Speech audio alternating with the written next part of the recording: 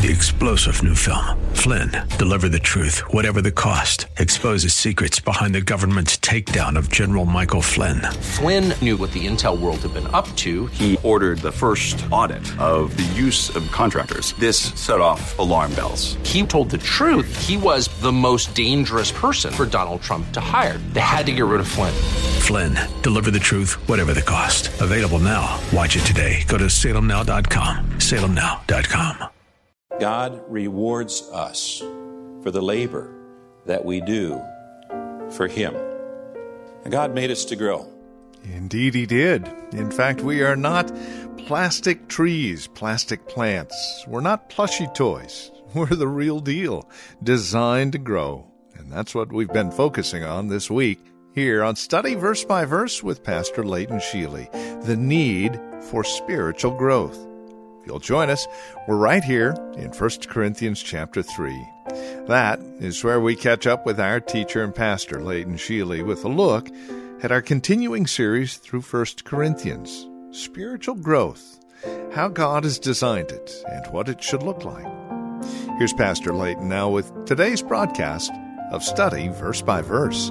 Part of the reason there may have been some divisions, some factions, was the fact that Paul and Apollos had different jobs.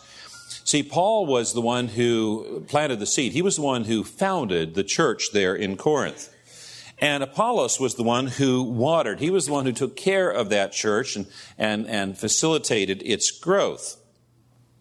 Now, Paul here mentions two kinds of ministry. He mentions planting and he mentions watering, but the principle really applies to every type of ministry. You see, we have a tendency to perceive some Christian work as being more glamorous or more important than others. Some of us might have been raised to think in terms of, well, the preaching guy, he's the more important than the worship guy, and the worship guy is more important than the Sunday school teacher, and the Sunday school teacher's more important than the usher, and so on and so forth. But the fact of the matter is that there are no unimportant roles in ministry to God. Every role is important and just as important to God. And the most important role for any one of us should be the one that we have been called to, the one that God has gifted us for. And just as glorifying one kind of gift above another, or one kind of calling above another can be divisive, it can be just as divisive as glorifying one leader above another. Now, using these agricultural metaphors, Paul planting, Apollos watering, he observes that God was the one who causes the growth. Neither the one who plants nor the one who waters is anything, but God who causes the growth. All of the accomplishment is through the work of God. He continues on in verse 8, now he who plants and he who waters are one, but each will receive his own reward according to his own labor. For we are God's fellow workers. You are God's field, God's building. And so he says, he who plants and he who waters are one. One what? One team. One body. Working under one leader towards one goal. To bring people into God's kingdom and see them mature in their faith. They're one. One team. You know, the strength of just about any team is found in the diversity of gifts that are to be found in that team. You know, to field a successful football team, for instance, you need to have a running back who can run, receivers who can catch, linemen who can block, a quarterback who can throw and lead the team, and so forth. No one can field a successful football team if every player is a quarterback or a lineman or a running back or a receiver. There's a strength that comes with the diversity of gifts on a team. That would also be true of a car racing team. If everybody on the car racing team was an engineer, then you're not going to have a driver that can make the car competitive. And if everybody's a driver, you're not going to have a car that can make it to the end of the race because there's no engineer. There's a strength that comes from a diversity of giftings on a team. We are a team. We are one. We are working towards one goal together under one leader, who is Jesus Christ, the head of his church. Now, Paul says, what does each will receive his own reward according to his own labor. Each will receive his own reward according to his own labor. Now, think about what Paul just wrote there. Each will receive his own reward according to his own labor. That means that God believes that someone who works should receive a reward.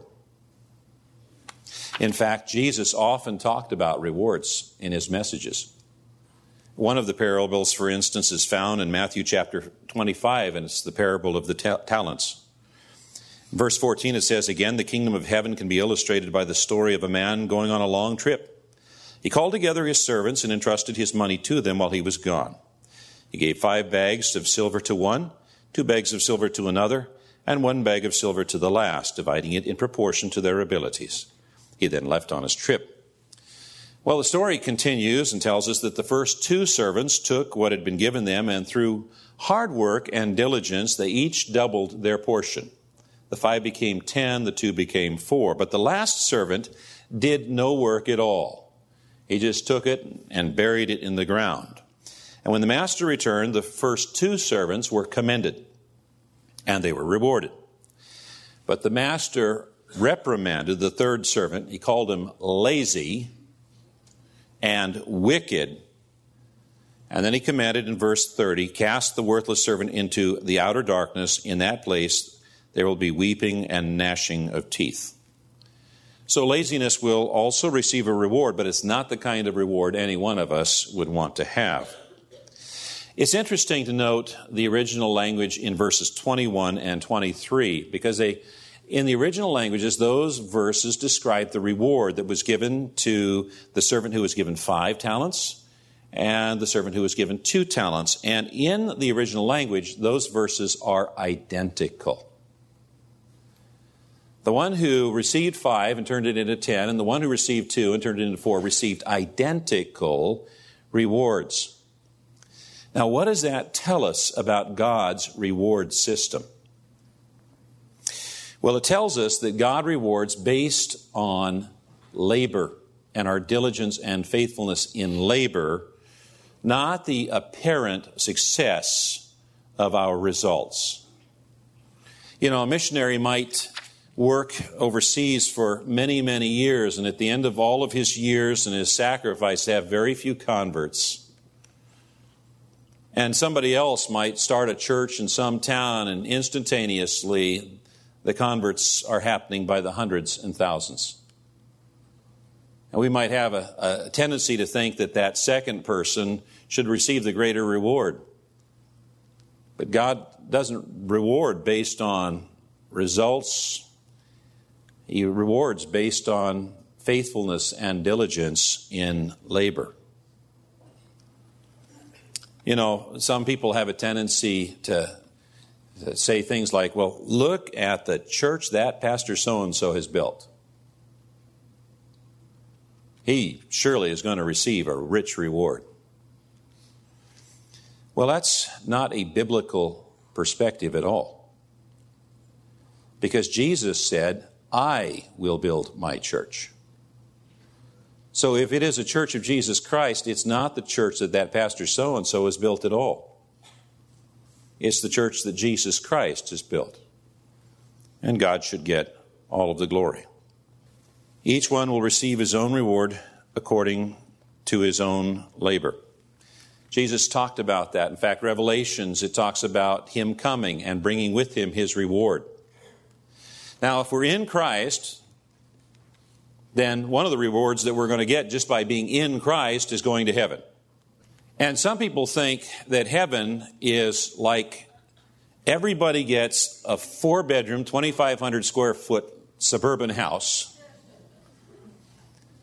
and a Mercedes and a pickup to drive on those gold streets. And everybody gets the same thing. And that's the way some people think about heaven. Now, it might be something different than that, but you catch the idea. But Jesus said, do not lay up for yourselves treasures here on earth, but lay up for your treasures in heaven, where moth and rust do not corrupt, and thieves do not break in and steal. Well, if we all get to heaven, we're all getting the same thing, then what's the point of sending the treasure ahead, of investing in heaven? You see, when you understand that, there are some people who are going to be a little disappointed when they get to heaven. They're not going to be disappointed at the fact that they're in heaven. They're going to be disappointed when they get there, instead of that mansion, they're going to end up in a studio apartment. And instead of the Mercedes, it'll be a Vespa. But they'll still be happy to get to heaven. Each one will receive his own reward according to his own labor. God rewards us for the labor that we do for Him. And God made us to grow. So I'm going to invite you right now, if you would, to bow your heads and close your eyes, because I want to ask you a question. And this is just a question for you and between you and God. You don't need to answer to me or someone else. It's just for you. But this is the question. Are you growing? Are you growing spiritually? Do you still desire only spiritual milk? Or do you have an appetite for spiritual meat? Are you more mature today than you were a month ago? Or a year ago? Or are you just the same? You're not growing spiritually. Are you growing? Lord, we thank you for your word and how clear it is. You made us to grow physically as well as spiritually. And Lord, we want to grow because that's what you desire for us. And we want to grow because we know that by so doing, we can bring honor and glory to you. And so, Lord, we ask you to help us to grow. Help us to overcome our natural tendencies. Help us to overcome our preoccupation with the flesh, with being carnal Christians. Help us to focus on those things that really, truly are eternal. In Jesus' name we pray. Amen. And amen. Well, friend, you've been listening to Study Verse by Verse with Pastor Leighton Sheely from Church of the Highlands here in San Bruno. As we close out our time together today, we do so, as we usually do, leaving you with our email address and our contact information. It really is quite simple. Simply visit the website highlands.us. It's there that you can drop us an email and pick up other information regarding Church of the Highlands in San Bruno and this radio program, Study Verse by Verse with Pastor Leighton Sheely. Again, that's highlands.us, highlands.us.